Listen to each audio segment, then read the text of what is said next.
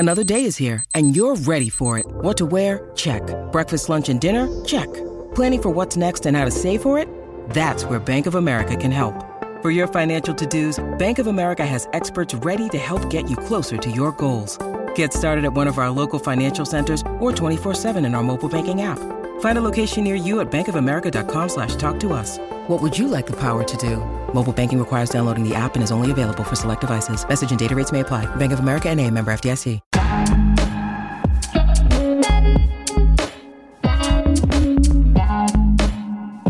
Welcome to the weekend edition of Fearless with Jason Whitlock. I'm Jason Whitlock, your host. Happy Saturday to you and yours. Hope you're having a great weekend. All right, you know what we do on the weekends? We review the conversations that you won't hear on ESPN, you won't hear on Fox Sports, you won't hear anywhere in the corporate media space. We give you the reasons why you should be listening to us and not them. We started on Monday talking about Bill Cowher calling the hiring of Jeff Saturday a disgrace to the coaching profession. I'm not so sure. I want to play you this clip. The Colts won. Jeff Saturday and the Colts won. They beat the Raiders in a pretty good performance from Matt Ryan and all this. But I want to play you this clip from Bill Cowher on the CBS NFL Today show. He's not real happy about Jeff Saturday getting that Colts job. Let's take a listen. I know for a fact that Jeff Saturday was offered an opportunity to become an assistant coach with the Indianapolis Colts multiple times in the last 4 years. He declined, citing that he had a TV job and wanted to spend more time with his family. Mm-hmm. I get it. That's fair. I get it. Coaching is about commitment and it's about sacrifice. It's not just a job, it's a lifestyle. For an owner to hire a coach who's never been an assistant at the college level or the pro level and overseeing a lot of candidates that are qualified for that job, as we see in Steve Wilks, an opportunity to build a resume. It's a disgrace to the coaching profession. And regardless how this thing plays out, what happened in Indianapolis is a travesty. Woo. What happened in Indianapolis is a travesty, and it's a disgrace to the coaching profession. Jeff Saturday's 1-0 after knocking off the Raiders yesterday. Your thoughts on Bill Cowher's thoughts, and then we'll transition into your thoughts on, does Jeff Saturday deserve that credit? From a coaching perspective, I kind of see what he's getting at, but Bill Cowher's being awfully naive if he thinks everything in the world is based on merit. No, I mean, and a lot of people, he got swamped. I mean, he got absolutely ratioed yesterday on Twitter because a lot of broadcast journalists and professionals said, well, wait a minute, Bill. You never once spent a day in journalism school or broadcasting school, yet you got a job on CBS. Well, you know why, Bill? Because of your cachet and what you did in another line of work. Well, Jeff Saturday is the same thing. But this is where Bill really loses me. Look. Do you think everyone in the world gets something on merit? And do you think everything is fair? It kind of reminds me of that old saying from Jimmy Johnson. I treat all of my players fairly, which means differently. Okay, now as unorthodox as I thought that move was, I get it. Jeff Saturday is an all-time great Colt. He's also a guy that's kept in very close touch with the owner. He was a special assistant or a consultant, and he is still in the game of football. So, look, it's not the worst hire in the world. And look, the number one thing was playing the Raiders. That's why they're 1-0. Let's be honest about it. It's not like he did a great job of coaching. That had a lot to do with it. But in my view, I just wonder, would Bill Cowher have had the same energy if that was a black individual that got that job? I think it's very easy right now to pick on anyone that's white. And if they get something that's perceived to be some sort of privilege, well, then it's easy. But you know what? Jeff Saturday, again, earned that spot, not through coaching, but because of who he is. And that's the way it goes. I didn't know you were going to go there. That's an interesting point. I may have to marinate on that for another 30 seconds. Let me say this about his disgrace to the coaching profession. I get it, where he's coming from. You got a bunch of people that pay their dues, break their backs trying to get these opportunities. And what coaches are saying behind the scenes is like, oh, Jeff Saturday brown-nosed his way to the job. He befriended Jim Irsay and brown-nosed his way into a head coaching job. And Bill Cowher's like, hey, that's never been the way that you get these opportunities. You work, you prove yourself as a coach. And yeah, maybe there is a little bit of brown nosing going on, but again, you pay some dues and then you get these jobs. For Jeff Saturday to simply, I'm going to be a consultant, I'm going to turn down assistant coaching jobs, I'm not going to pay any dues, I'm going to manipulate a naive owner who's, a bit of a quirky guy, Jim Irsay is. I'm going to manipulate him and get the job that way. No matter how much success Jeff Saturday has, there will be a lot of coaches very upset if this guy runs the table and takes the coach to the playoffs. There's going to be a lot of guys very upset about the way he went about getting the job. No one likes a brown noser. No one likes a teacher's pet.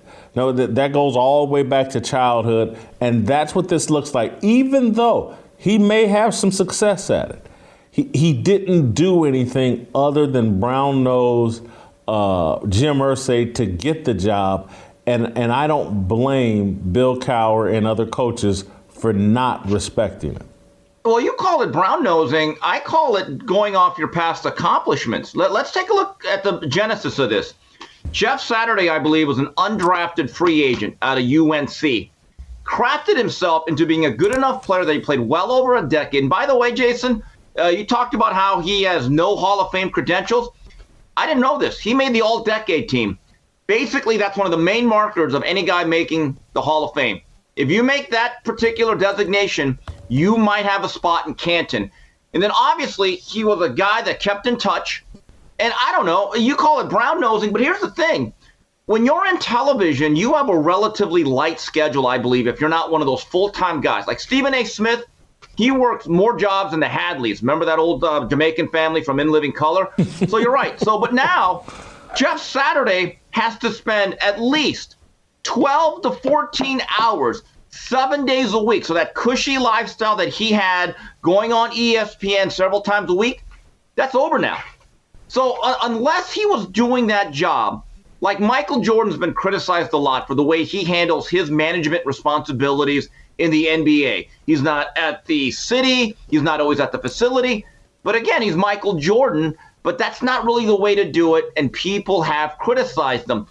As a head coach of a football team, you have to be the first one in that building, and you have to be the last ones out.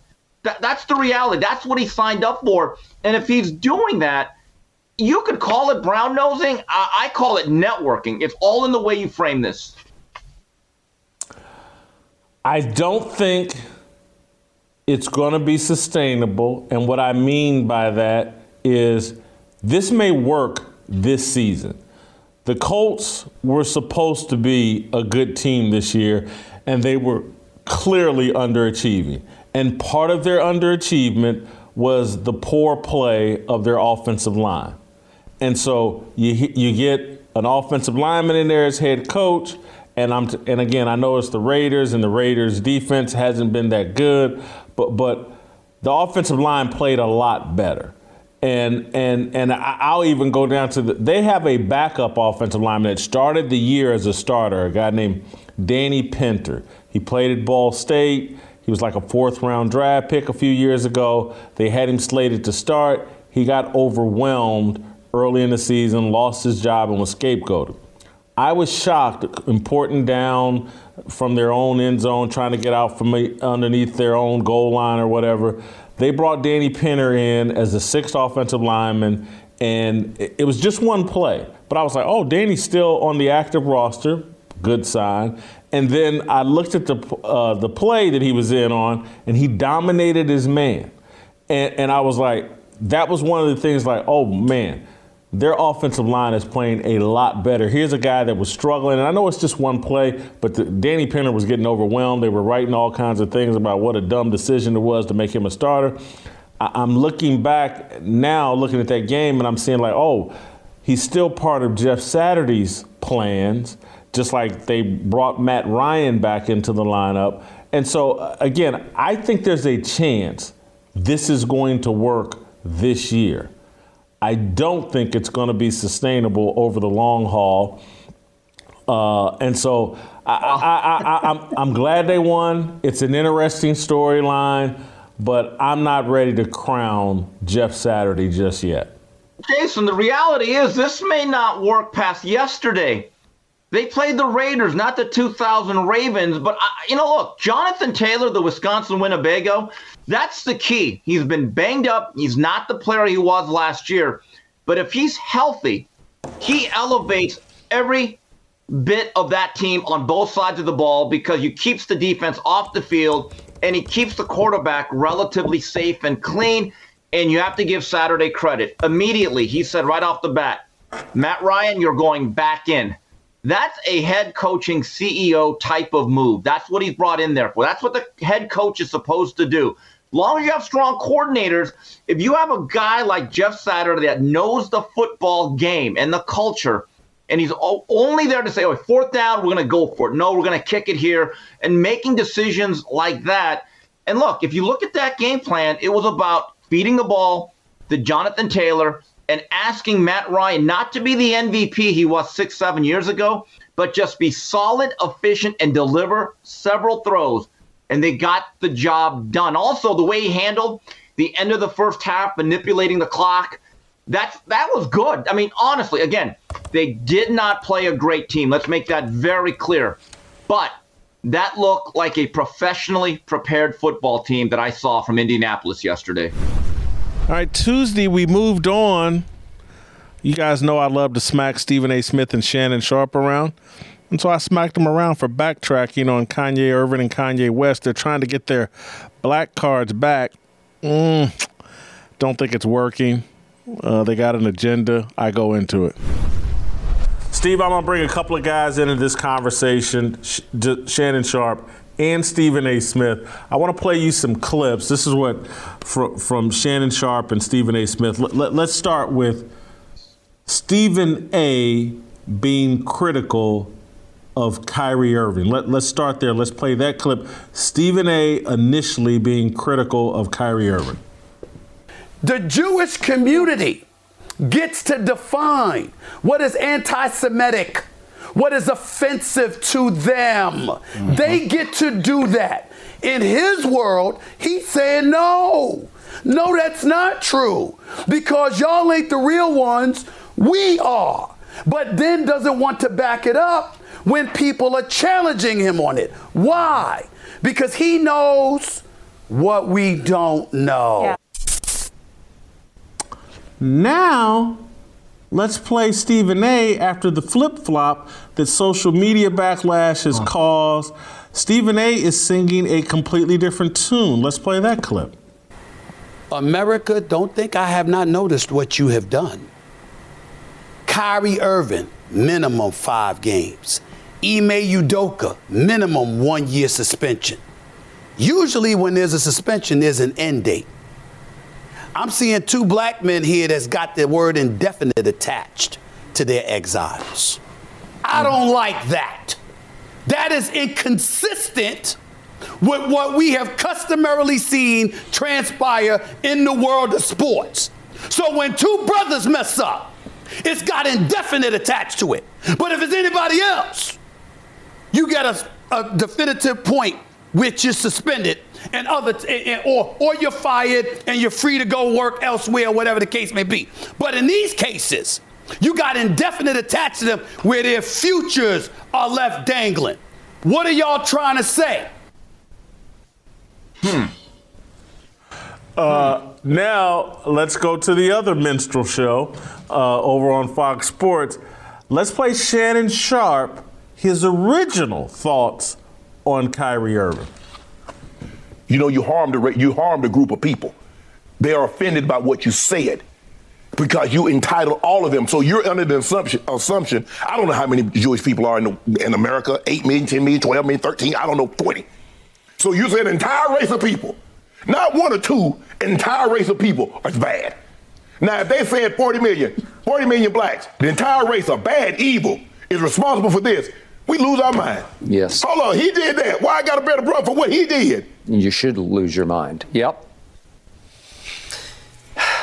The point here is nobody has any problem with Kyrie upholding African-American history and legacy and heritage. Yes. And that was the thrust of what he was trying to do. Right. Unfortunately, Yes, it's at the expense of several religious or cultural groups. Yes. Right? Yes, sir, Skip. I got no Yes, problem with sir. that. I'm as unapologetically black as they come. Agreed. I will support mine. Yes. But I also will call out mine when they're wrong. Yes, sir, Skip. I will support mine, but I will call them out too, boss. Yes, sir. That's Shannon Sharpe. Skip. Before he gets bashed by Dr. Umar Johnson, he gets bashed by Louis Farrakhan, but before any of that, he got bashed by me. And now let's listen to Shannon Sharpe. Because when blacks have a misstep, it seems like we suffer the harshest penalties. It seems like other groups offend blacks, and they never suffer the penalty that Kyrie and Kanye have suffered. A large portion of us is that blacks are bound by shackles. We're held more accountable for our actions and our words, where our counterparts with cobwebs, they're easily brushed aside. Shannon, he apologized. He or she said they were sorry. Why can't we get the same benefit of the doubt? Kyrie was wrong, but I believe Kyrie was wrong, but I also can believe the punishment was excessive. These guys all get the same talking points. That's how you know it's rigged. That's how you know they have puppet masters, because they're all saying the same thing. They're all pivoting at the same time. This is why I don't trust any of them. That's why I don't respect them, particularly as it relates to Shannon Sharpe. I do have tiny bits of respect left for Stephen A. Smith, but I just can't take it. They're all attached to puppet strings. You can say this, but you can't say this. Oh, now you can say this. And now they get out there and they want their black cards back. They're inauthentic. It's a scam. This thing was so clear from day one as it relates to Kyrie and Kanye. It was a total overreaction. And anybody with a pair would have said it off top, but they had to go check with their puppet masters, and so they didn't. And now their puppet masters have legalized it. Here's your talking points now. Say the punishment's too hard, and now you can go out and play black again. I got no respect for Shannon Sharpe. Your comments before we break this down in ratings points. Jason, there's an old phrase. You try to please everyone, you'll please no one. And as you mentioned, what happened was in the beginning, the script was laid out by the corporate overlords. This is what you're going to say. These are your talking points. Stick with it. That's what you're going to hammer home. Then Black Twitter got on them. And so then they felt like, oh, no, at that point, then it's CB4. Remember Dead Mike or Euripides? I'm black, y'all. I'm black, y'all. I'm biggity black and I'm blackity black. That's what they become. They become Dead Mike. Or is it Euripides? It's that one character. They're black, y'all. They're really, really, really blackity black, y'all. And it's like, oh, God, okay, guys, which is it? Which is it? And that, again, I would have a lot of respect for any of these opinions if they stuck with it and that's what they really felt and they were steadfast, but they're not. There's no doubt about it that the two reactions that we saw in the 180s that they took were based on, number one, from their paycheck, but then from social media. So at this point in time, I don't really know what they think. I really don't know any of their true feelings about this subject. Neither do they, and they're just waiting on someone to tell them. And I do believe it's Dead Mike. I just called it up. Yeah. Yeah, and I'm going to tell you right now, neither of those guys are straight out of low cash. Because they kept it, they didn't keep it real. They are not straight out of low cash. Okay? Just saying. So as I break this down, though, in an approval rating, when I think of Shannon Sharpe's job performance, I think it's very high. He is paid to put on a minstrel show, and he does it every day on Undisputed. He sits in front of Skip Bayless. Yes, sir, boss. Skip. Yes, sir. I told you, Skip.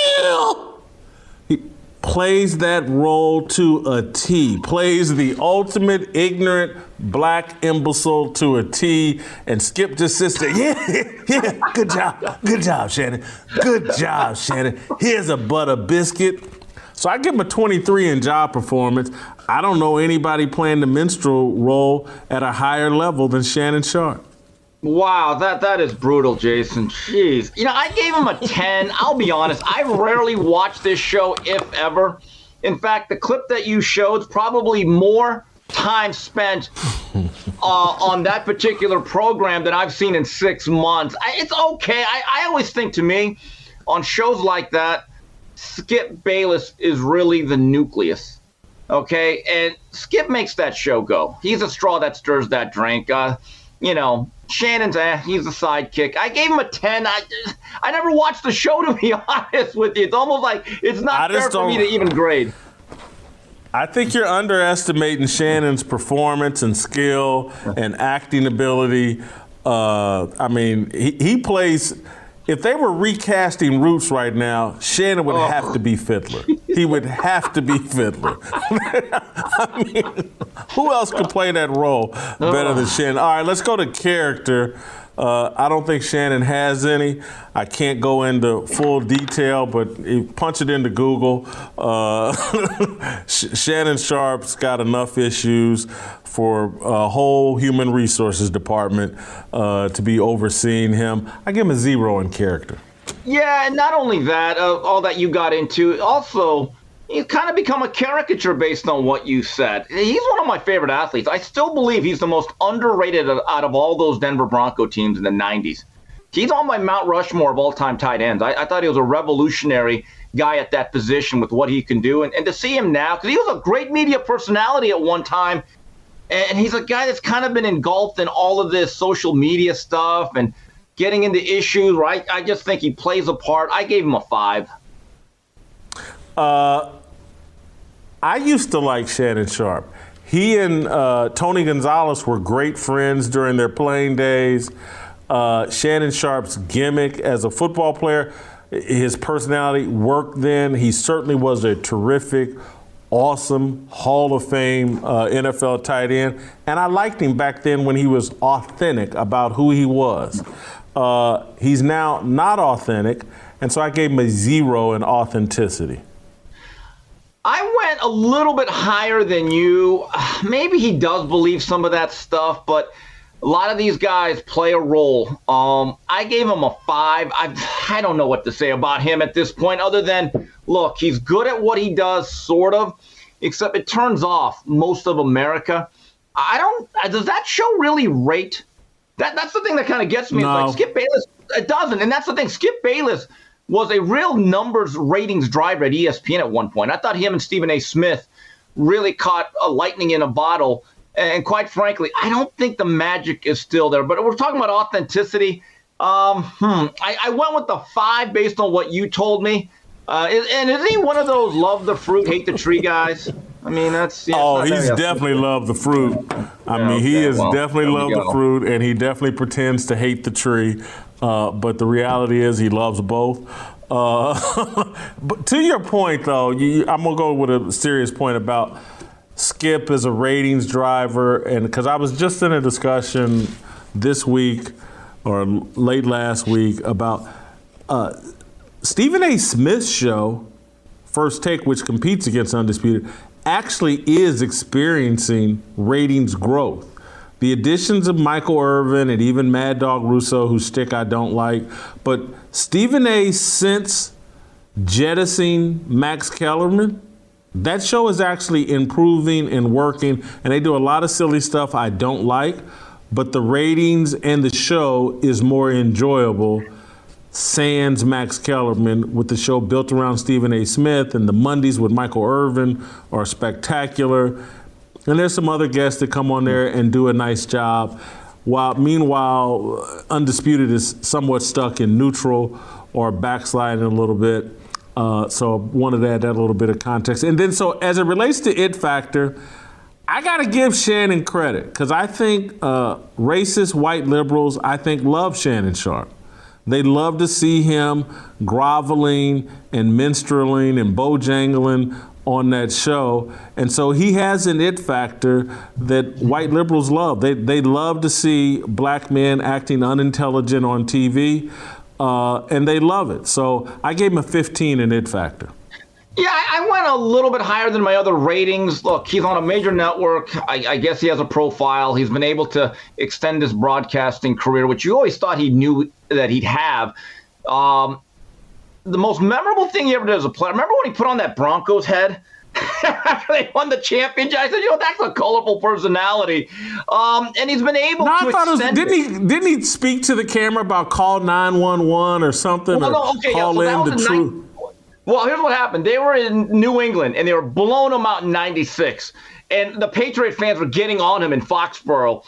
And so he got on the phone and said, hey, 911, we got an emergency. We are killing New England. Please send help. And all the teammates were laughing. And then there's the other year, when they played the Falcons in the Super Bowl, him and Ray Buchanan, the cornerback for the Falcons, they were like LL Cool J and Kool Moe Dee. They were going back and forth. It was one of the funniest feuds you'll ever see, but he wore that Broncos head. I'll never forget that. And he used to be a fun-loving guy. Like, you'd laugh at the stuff or you'd laugh with him. Now you just kind of cringe at him. I'll be honest. It's sad to see. But he's still a serviceable big name. I gave him a 10.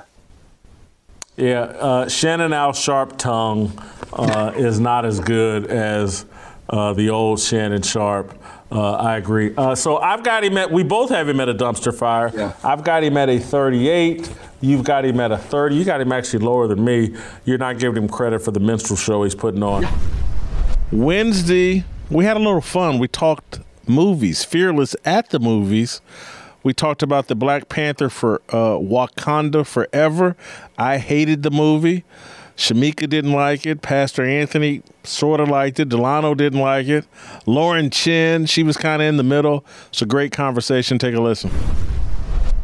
A lot of reviewers or people that follow this stuff are saying, hey, man, why not just replace Chadwick Boseman? Why not come with a new Black Panther? And there's part of me that agrees with that. I think, didn't somebody that played Superman, they died and they just put whoever the actor is, they just found a new one, and there's been like 4 people play Batman, right? Sure. I mean, and so why did Ryan Coogler, did they make a mistake not just coming up with a new Black Panther? I think it would have been really hard to find someone who would be able to fill that role, because Chadwick Boseman, he only had his own Black Panther movie, just the one, but he had other appearances in the Marvel Cinematic Universe, right? So the audiences had really, so many people were introduced to Black Panther specifically because of him. So I think part of it was probably, there would have been fan backlash regardless of who they chose, just because he's not going to be Chadwick Boseman. And I think another part of it was maybe trying to handle that sensitively, considering that this is someone who passed away. So I personally was all right with them just retiring the character, because we saw how upset people have been. For example, Henry Cavill has just been recast Liam Hemsworth when it comes to The Witcher. People aren't happy about that. So I think by choosing to just have the character die in universe, you sidestep a lot of the potential controversy there. Ryan Coogler has to balance Chadwick Boseman's character. Like we people who really appreciated the Black Panther, we saw Chadwick Boseman, not necessarily T'Challa, and they merged. So because he passes, it's like, okay, we could keep Black Panther going, but our image of Black Panther was Chadwick Boseman. So he's got to balance that. And I think he balanced it by using the comic book narrative. I mean, there is the narrative that Shuri comes next. I think if Chadwick had lived, that probably would have been the 3rd movie. Like, we would have just introduced it here, but because he passed, we got to make a decision, and this was and I think they just honored him in this movie. And so, in the comic books, Shuri becomes the Black Panther? Yeah, or the next Black Panther. Yes. That's why I don't read comic books. Shamika, do you think they should have replaced Chadwick Boseman? I actually like that they honor him in the film. I don't know anything about the comic book, but I do think that he is what I thought Black Panther was. So I don't think I would have been open to a new Black Panther. I don't even like the fact that his sister comes next. Now hearing that it's actually in the comic book, I'm thinking now I got a problem with the writer of the comic book because I hate that she's coming next. I didn't like that. Oh, you didn't buy a 119-pound Black Panther? You didn't buy that? I did. Yeah, I hated that. And it was just like at a step. But if it's consistent with the comic books, But I feel like we should also be able to criticize the comic books, because I've criticized things like just Captain Marvel as a character, and I've had some people say, "Oh, well, it's the comics." It's like, okay, it sucks there too. It sucks here. It can suck both. It doesn't mean that we can't touch it. And I think especially how Shuri kind of came into Black Panther, it didn't feel earned at all. It's like, okay, let me take this acid trip, and then 5 minutes later, I have super strength. There's no time for me to get used to my new powers. There's nothing like that. It compared to what T'Challa went through, the buildup of him knowing he was going to be the Black Panther, that whole ritual of the heart-shaped herb, it just seemed like everything came so much easier to her. Same problem I had with House of Dragon, relating it to TV. I don't care what the books said about House of Dragon. Maybe it was a bad book, because it's certainly a bad TV show. That's where I came down on. Final thing that I've been reading is people are saying that these Marvel fantasy movies never produce an Oscar caliber actor or performance. And people are saying Angela Bassett as Ramonda. Ramonda, yeah. Ramonda, the queen, her performance is worthy of Oscar consideration. Do we buy that? Before we hear, Lauren, you've got the expert opinion. I'm gonna let us amateurs go first. Shamika, did you see an Oscar-winning performance there? No, I didn't.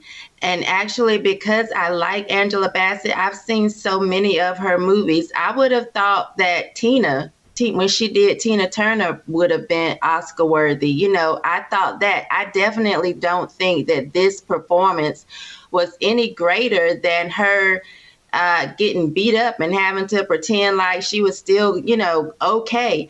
So no, I don't think this was Oscar worthy for me. It was just a small part, and she didn't really do much in it. I don't think it was Oscar worthy. I do think that I would love to see Angela win an Oscar. I think she's maybe overdue for one, but I don't think that this was it. Anthony? Don't think it was Oscar worthy.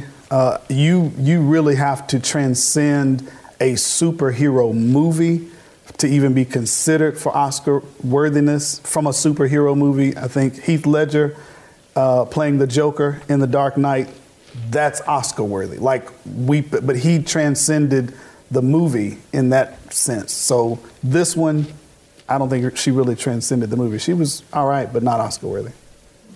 Our expert, please. Well, I think she was very talented in this film. She does amazing in her role, but I would agree that I don't think she was given the material or the opportunity to perform what we would imagine is an Oscar-worthy performance. But with that being said, I would love to see the Oscars once more honor regular movies, because I feel like now the Oscars are in a competition with themselves to pick the most obscure, the most inaccessible movie that 5 people have seen, so they can show how much better they are than the average audience. It would be nice if once more, because it used to be like that, blockbuster movies or movies that the entire world can enjoy are actually also being honored, rather than just this niche for cinephiles of, I guess, the most art house drama-centric movies with, how many gay trans actors now. But no, I don't think she reached Oscar performance here. She made me think of, Lauren made me think of a sports analogy that you're saying, like in sports, whoever the best player is on the best team is a leading candidate for MVP. Mm-hmm. And whether I like it or other people like Wakanda Forever, it's done well at the box office, and some of these box office smash movies, maybe Tom Cruise and Maverick or whatever, another movie I wasn't that big of a fan of, maybe he deserves the Oscar. You know what, I do want to ask one more question that's specific to to Lauren and Shamika, but probably Lauren most, because I'm not that familiar with these movies. Is there, generally speaking, in these action or superhero movies, is there a love element? Is there a love story that's tied into these at all? Because that's completely absent, other than the bald-headed lesbians seem to be in love with each other. But there is no, Shuri's not, there's no man chasing Shuri. You're the prince, you're the black, how come M'Baku, or what, did I get that name right? How come he ain't chasing after her? I just don't get, but maybe it's, I don't follow these movies and maybe love's not a part of it. That's a good point. There used to be, depending on which franchise we're talking about, like Iron Man and Pepper Potts, there was a little bit of it.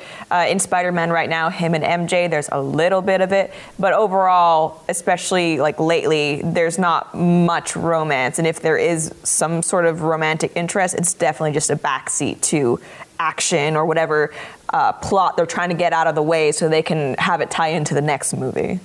Am I not right? Didn't Clark Kent and Lois Lane, weren't they romantically, or there certainly was something there? So again, that's when I think of superhero movies, it's like Clark Kent, Superman's doing all this because he loves Lois Lane, or that's part of his motivation. Again, I go back to Top Gun's success, Tom Cruise's character, in both movies. There was no love other than, unless you like to see. I'll leave it alone before let me thank you, Shamika. Thank you, Lauren. Anthony's going to stick around with us. Go ahead. Yeah, and Anthony, the domination of the women, is this also in the comic book? Because that's one of the things that I hated as well. And I'm seeing all of these men run around like Wakanda forever. And I'm thinking, well, in Wakanda, you're a bitch. What are you celebrating? So is this like what the comic book actually teaches too, that the women dominate and the men are just like idiots or, submissive? No.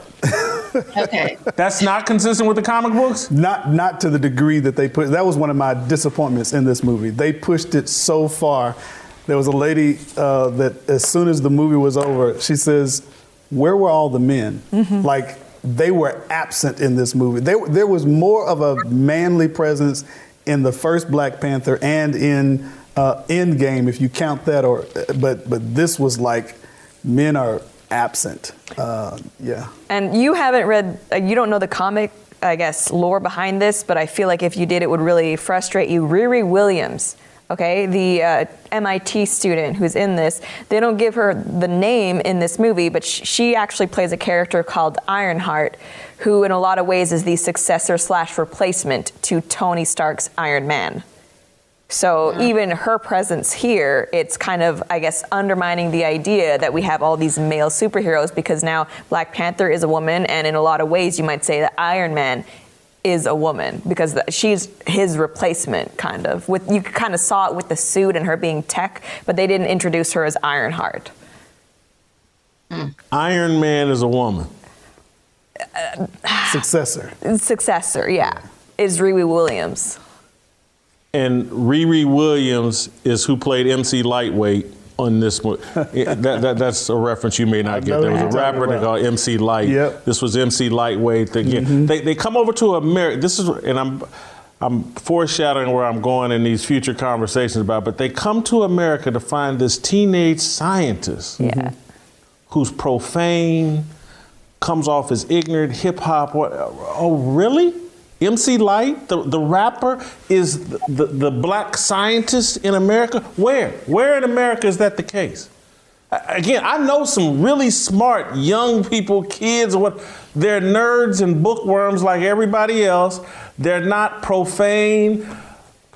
I walked out of the movie the first hour just because the female thing was over the top, and then when they come over to America and it's like, oh yeah, we're looking for this hero that's made this machine. And I was like, oh, it's a black kid. Oh, it's a woman. and she's profane, probably smokes weed. She's, selling homework to everybody. And it's like, I didn't like the movie. Thursday talked a little NBA action with Steve Kim. Draymond Green, has he finally destroyed the Golden State Warriors? And there's rumors that LeBron James might be headed to the Phoenix Suns. Steve Kim slapped LeBron and Draymond. Take a listen. Let's jump over to the NBA, the association. Something very interesting going on in Golden State, or at Golden State, or in the Bay Area. I think they play in San Francisco now. That's where their new arena is. Golden State Warriors are 6-9. They're, if there wasn't so much attention being paid to the collapse of the Lakers and LeBron James and Russell Westbrook coming off the bench, I think a lot of people would be talking about, and a lot of people are, but there would be even more conversation about what's going on with the Golden State Warriors. I saw comments yesterday or last night. Steve Kerr, they lost again last night. Steve Kerr, they lost to the Suns, got beat up pretty good. And Steve Kerr says that everybody's lining up to kick their butt. Everybody wants revenge on Steph Curry and the whole dynasty that they have at Golden State. And they're just not ready for it. My question is, did Draymond Green and that punch kill the Golden State Warriors? He cost them a championship against Cleveland 5-6 years ago with some stupidity. And now he may have killed this entire dynasty and franchise. He cut a big fart in the room that they can't get the stench out of there, in my opinion, and that's why they're off to such a slow start. Let's watch this video of Draymond talking about the punch 4 weeks ago. I actually woke up to the video. Once I woke up to the video,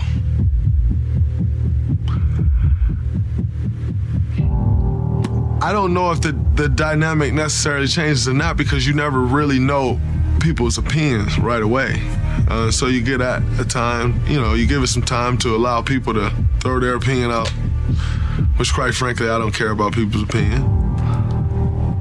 And to be totally honest with you, I never really knew how much it blew up, because I don't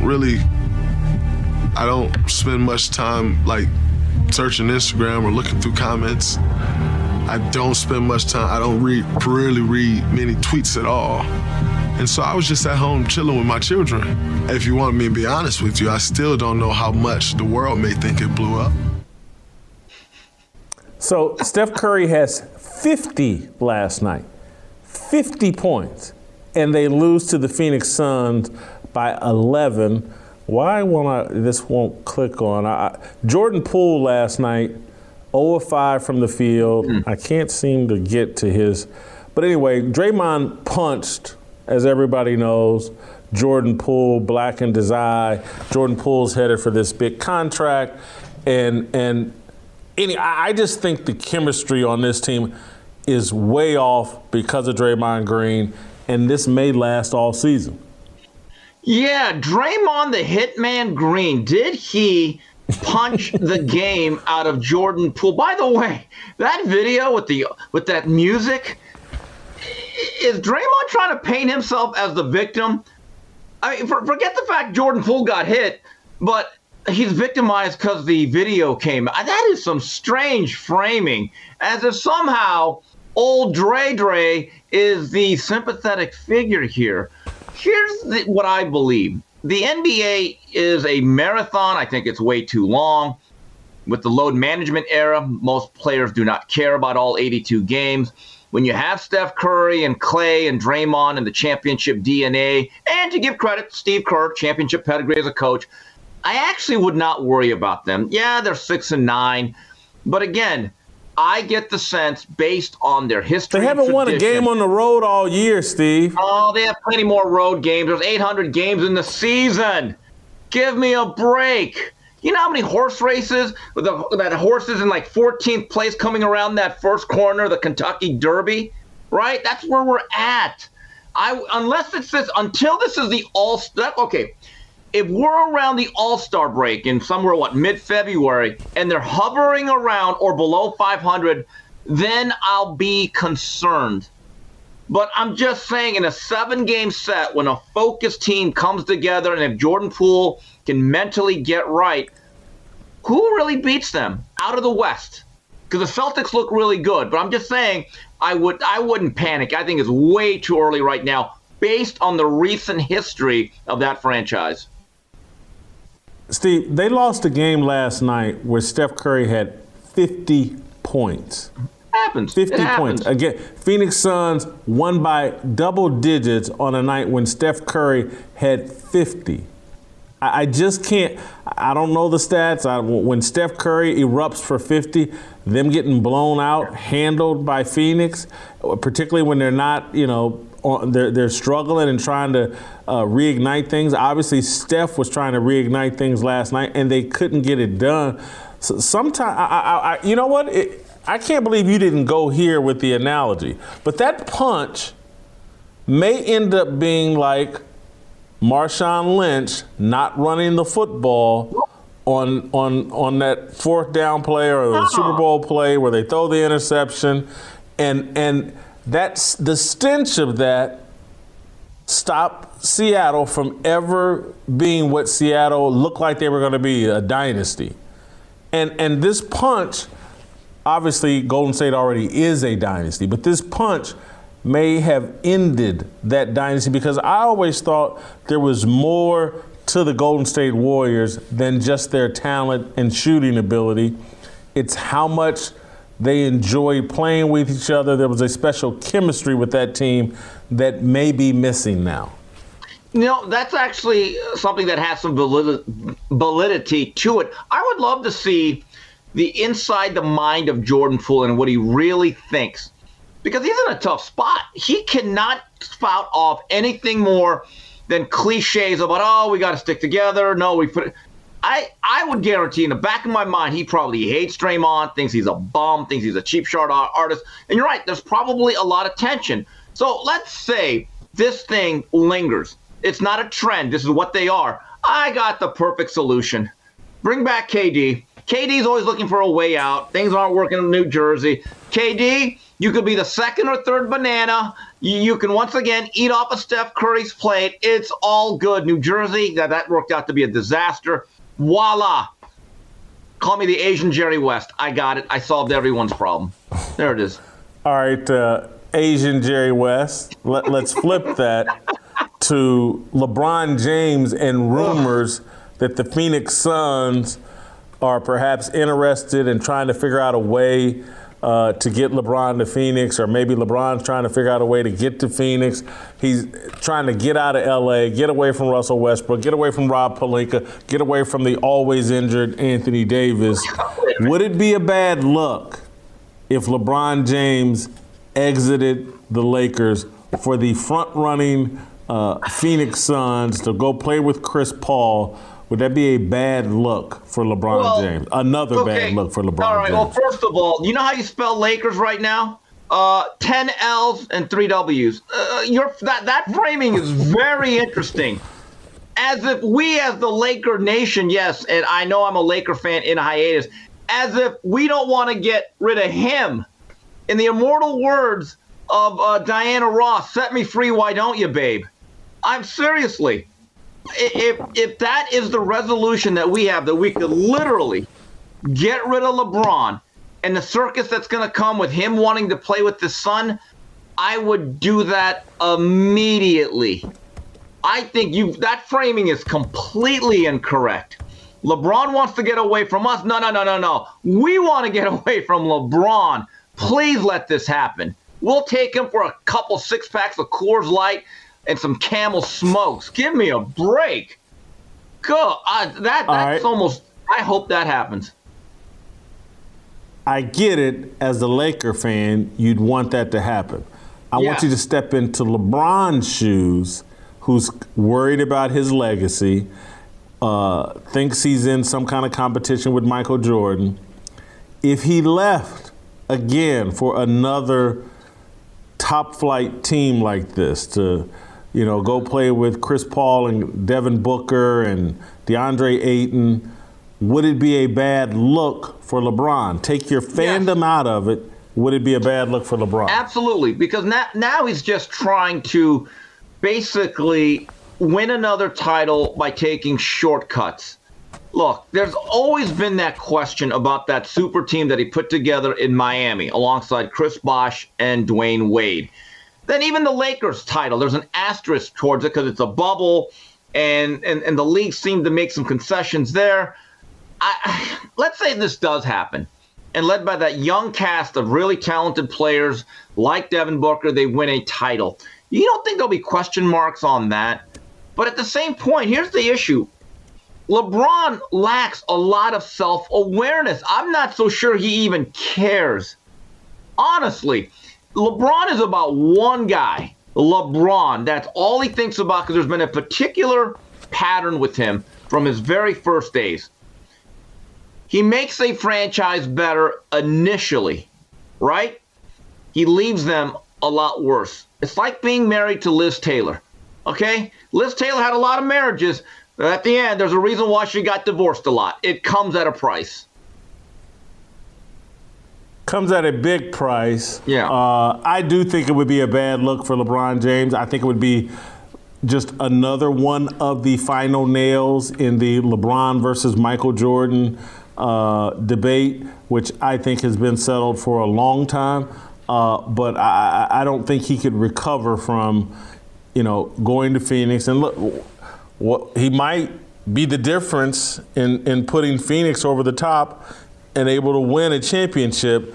But I think between the bubble championship, having an asterisk, the Miami deal, I'm just saying, he won 2 championships in 4 years. Remember, there were 4, 5, 6, 7 championships. They got embarrassed by the Dallas Mavericks.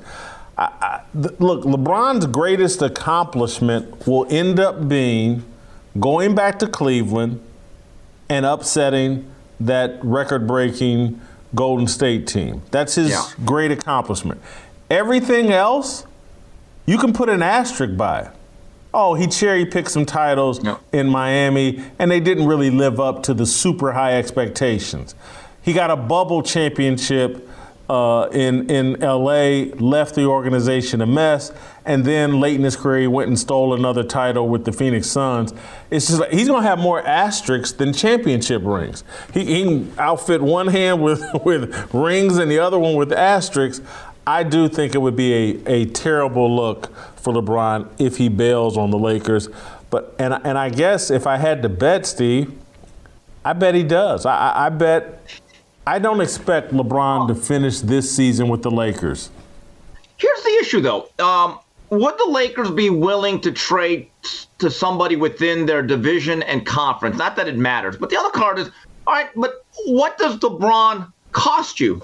So, you're talking about this really talented Phoenix Suns nucleus.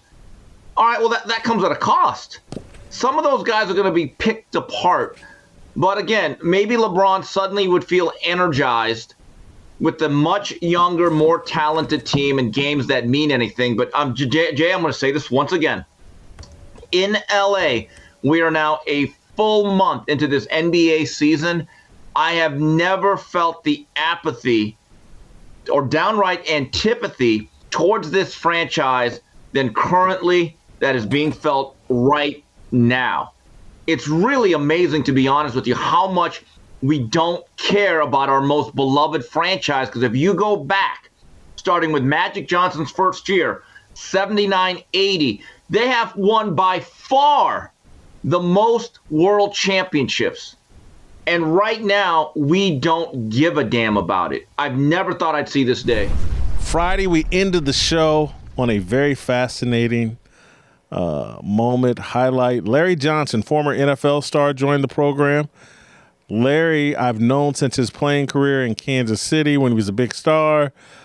He's now one of the more interesting people I follow over social media. He's got a take on the whole Black Hebrew Israelite deal. He and Bryson Gray unpacked it together. It was a fascinating end to a great week of Fearless with Jason Whitlock. Take a listen to me, Larry Johnson, and Bryson Gray talking about the Israelite issue. So, Larry, I want your thoughts today on what you think of what's going on with Kyrie Irving and Kanye West.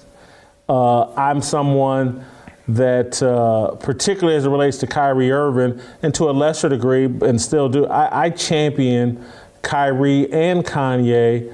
I think particularly as it relates to Kyrie Irving, his religious freedoms are being violated. This man has done nothing wrong. And I think the media has sensationalized Kanye West's comments so that they actually don't have to deal with what he's saying. They've sensationalized, oh, he's anti-Semitic. We don't even have to deal with that. I don't think these guys are all right, but I do respect the fact that they're inviting and creating the space for a necessary conversation. I'm wondering what's your take as you watch what's going on with Kyrie Irving and Kanye West? It's interesting because, yes, what they say or some of the things that they've said have been the truth, but people go past that and don't understand that there's a lot more to this story than meets the eye. You have to have a controlled opposition. You have to have someone that will stand for something. But when it's time for push comes to shove, you have to show them being remorseful. And this is not the first time Kyrie Irving has done this. He came out and said the earth was flat. Then they got him on about that. Then he changed his position and said, oh, the earth wasn't flat. I was into conspiracy theories. Now we move on to this Black Jew Israelite thing. Now he says what he needs to say, which is, I posted the video, this was on the video, and then he backtracked and said it was anti-Semitic. They have not yet provided any information within the video that shows what information that was presented that is anti-Semitic. So now, because of the sports arena is such a controlled environment, not like what Kanye West is doing, because everything is, all over the place. But when you have a controlled environment such as sports, you have to jump on harder because there's a lot more players, a lot more black players that needs to see a system of control that you can't say what you want. And these are the penalties of saying what you want. So I think in the arena of sports, they're going to come down harder on Kyrie because he's much more than just one black basketball player. This speaks to black players in baseball, black players in football, black players in soccer, and any other sports that's here. And that's what they have to make the example. They have to make the example louder for Kyrie so everybody else can fall in line. Larry, one of the things I've argued over the last few years and probably even felt back in the day when you were playing is that there will never be another Muhammad Ali and likely never another Jim Brown because the athletes are so immersed in the corporate environment. They have so many corporate puppet strings on them. There's too much financial pressure. It's too easy to control them. And those athletes from that previous generation, Jim Brown, Muhammad Ali, they didn't have those corporate ties, and that liberated and freed them.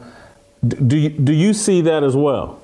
Of course. I still watch those old school 70s black exploitation films with Jim Brown being gunned.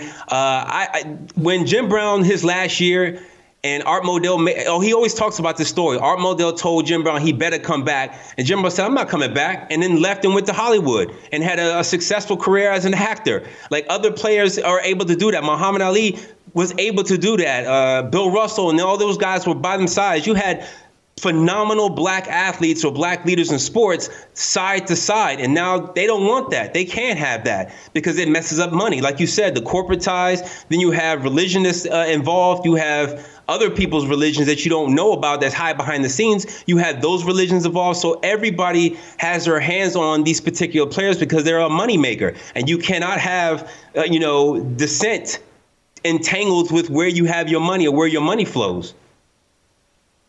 Larry, back during your playing career, you were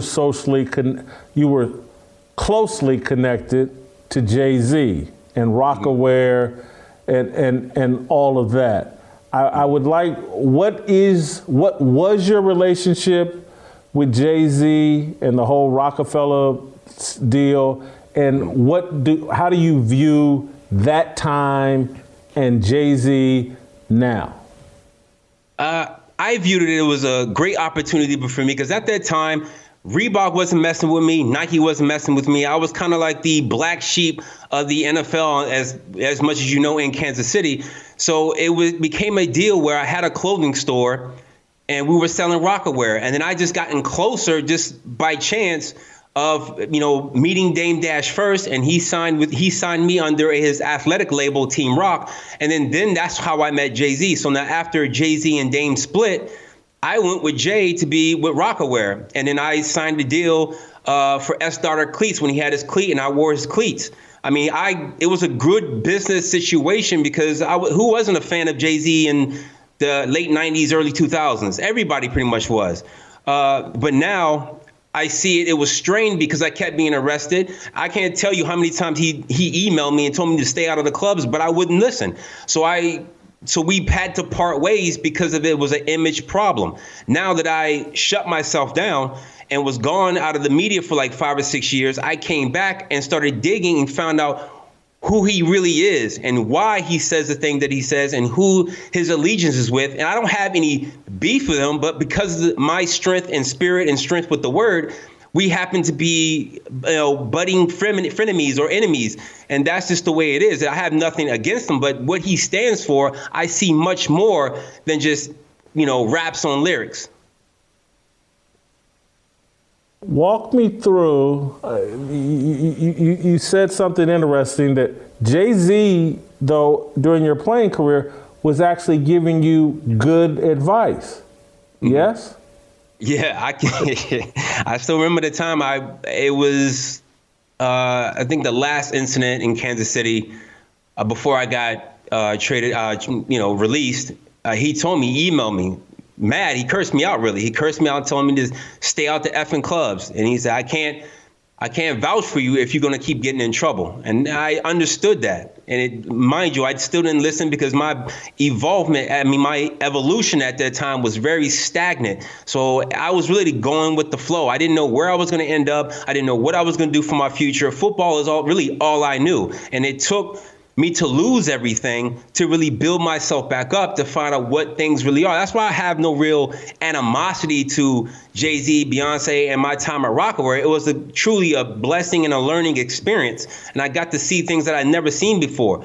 But now, because I had those experiences, now I'm able to shed a deeper light because I've been around them before. So my words now, when I'm standing in truth, are ringing louder than they would at my time for Rocawear because I stand for something completely different now.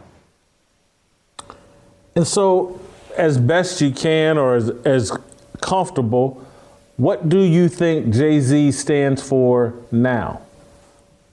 Well, it's obviously they've been controlled by Satanism. I mean, I'm not really scared to say that. We all know Luciferians, Freemasons, and all occult knowledge that was drugged up from Egypt have now surfaced itself in American society. And if you actually dig through the raps, like as I have, before it was all about partying, popping bottles. But when you listen to it again with a new ear, obviously they're not serving the same most high God that I am. And that's what makes us enemies, that I stand for a completely different doctrine, a completely different nation, and a completely different truth than he does. I don't have any materialism attached to my spirit or soul anymore. I don't have fornication attached to my spirit anymore. I mean, I just got engaged July. So my life is completely different from how I was with women in the early 2000s. And I think that is the difference in itself of being involved with Rocawear has made me see something completely different, and knowing who his allegiance is with is not the Most High God. And we all know, Satan rules this realm.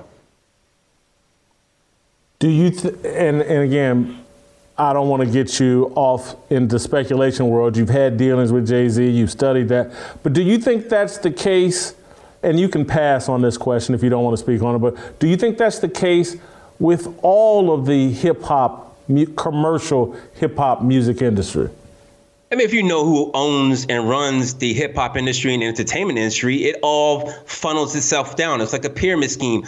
Whatever materialism, murdering and, debauchery amongst specifically Black Americans, you see that coming from somewhere. If you just follow the money and who runs these companies, you know exactly who's pulling the strings and making sure it's only this particular type of brand of music and entertainment that's for destroying the lives of Black Americans. Unbeknownst to them, because it sounds good over a beat, it's being destroyed. It's a frequency or a vibration that's being let out by those type of puppets as Jay-Z, Kanye, and all them, that they have to stand for it in their good standing of being, quote unquote, billionaires.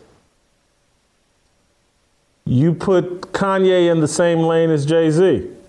You got to. If I can see a picture of Jay-Z at a Prince Hall Freemason meeting, you know, since Kanye looks at Jay-Z as his bigger brother, they have to be right next to each other. They wouldn't share the same space or the same stage if Jay-Z was a Freemason and Kanye was, quote unquote, a Christian. It would never happen. It's a reason why somebody owns those platforms that they dance and sing on. And those platforms are owned by a specific religion or a specific doctrine that controls these two. So the other reason I wanted to have you on is because I see some of your tweets, and I think, and I could be wrong, but I think you have some insight into the Hebrew Israelite movement or what, and I don't know. Are you involved with that? I can't figure it out from afar. That's why I'm asking you. What is your understanding of the Black Hebrew Israelite movement? What do you think of it? Where are you at in your spiritual journey as it relates to that? Well, I've told people I am an Israelite. I mean, to me, it's not really a movement. If I can find you two scriptures that really sums up literally what everybody is talking about. And this is something that you have never heard or you will never hear from Kanye West, Jay-Z, or Kyrie Irving. You won't hear about Deuteronomy 28:68. Everybody knows the Israelites walked from Egypt, but in that specific passage, it talks about how we would go back into slavery in ships. There was no ships to go into Egypt. So where is the second Egypt? It's America. Look at all the foundations of America. We got pyramids, we got Luxor, we got the obelisk in DC, we got Freemasonry, which is the founding fathers that they took that from Egypt. That's one verse. Then you got Genesis 15:13. Now it says to Abraham that we would serve in another nation that is not ours 400 years. Now, who signed the 400 African-American historical act? Donald Trump. He did this, 2 or 3 years before in his presidency. So to me, it's not really a movement or a grassroots movement. It's just the truth. It is what it is. We have to find out the truth based on who particular race and nation is it talking about in these specific verses. Bryson, help me out here. He quoted some scripture here that this is your area of expertise. What do you think of that? Well, he was referring to Deuteronomy. Obviously, everybody knows Deuteronomy is after Exodus, obviously, when the Israelites were taken out of Egypt. And he gets to Deuteronomy. He is right that it does say they will be slaves to other nations in Deuteronomy 28:29. But you have to also understand why. The context is they turned away from God's ways in Deuteronomy 28 and 29. And God said, because you turned away from my ways, I will give you over to evil rulers. You will become slaves. You'll be given over to confusion and other things of that nature. And then in Deuteronomy 29, it talks about how once we turn back to God's ways, we will come back. My only issue with necessarily the Black Hebrew Israelite movement is when you look up like where Abraham was born, right? It's modern day Iraq. And from every historian I can think of, I could be missing one, they said it was all shades of people there. So to me personally, it wouldn't be logical to say all Israelites were black, but that's just my opinion though. Larry, you go ahead. Nah, I've seen the ancient maps. There are maps that have been made that change the biblical locations of where Abraham really is. Abraham was born closer to east of Africa. And if you actually go through the old maps before they change the historical locations, the river Euphrates, if you go to the old Negro land African map, the river of Euphrates is all the way in West Africa. So that can't be if you're talking about modern day Iraq or the Middle East, if there's two different types of location where Euphrates rivers are. If you look at the concentric map, I guess De Verga, I think his name, 1411, he put the concentric rings of all 5 rivers mentioned in scripture of Garden Eden in the south tip point of Africa. Now, this is information that not everyone has seen. Remember, in order to change history, as mentioned in Psalms, like they will be confederate against us, They changed biblical locations in the maps in Africa and moved them to the Middle East so that the area that you know now as Israel, Jerusalem, it was known as Idumea. And that fort that you see that everybody calling it's the city is actually a fort built by Herod the Edomite. So it can't be that biblical city if it once was called Fort Antonia. And that's how my information that I'm finding is different from what the mainstream locations are, because you got to really dig through it to find out things were changed. Larry, let me ask you this, and because some of this is new information to me, slightly over my head. It's going to take some time for me to process everything that's saying, but part of where I come down on it, or my instincts are, explain to me, and I'm not asking this defensively or aggressively, I just wanted from an explanation. Why is it important in 2022 for Larry Johnson, Jason Whitlock, or Bryson Gray to know or to believe or to think that we're the true Israelites? Why is it important? And I'm not trying to sound stupid. I just, I want to know. Because obviously, if you look around, this country, this system is imploding on itself. And if you understand the prophecy of Daniel, he was told to seal the books up until the end. Now, look at all the new books that have came out of the scripture that wasn't in the canonized Roman Catholic version of the Holy Bible or the King James Bible. We have been now exposed to new books and new understanding. And it's important for all of us, whether you believe in the Hebrew Israelites or not, it's still important for everyone, because it wasn't just Israelites that took the covenant of the Torah on the Mount Sinai. They was with other nations as well. It's important for all of us to open our eyes, because this system is eventually going to destroy itself.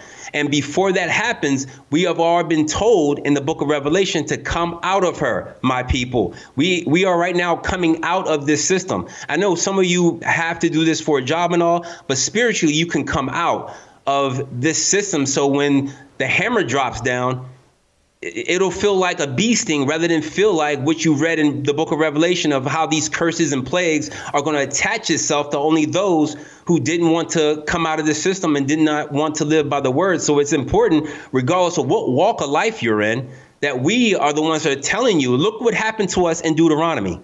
This is what the real reason why the Israelites can understand this. Look what happened to us in slavery for being disobedient. Now, you think that other shoe is not going to drop on those who have other races and nations? It's going to drop soon. And that's why we're trying to waken others up. We're not trying to practice black supremacy or Israelite supremacy. We care enough about everybody else who is either a Gentile or from other nations. We care enough to have you find yourself and find your soul so you can save it, because it's showing through this government. It's not going to save you.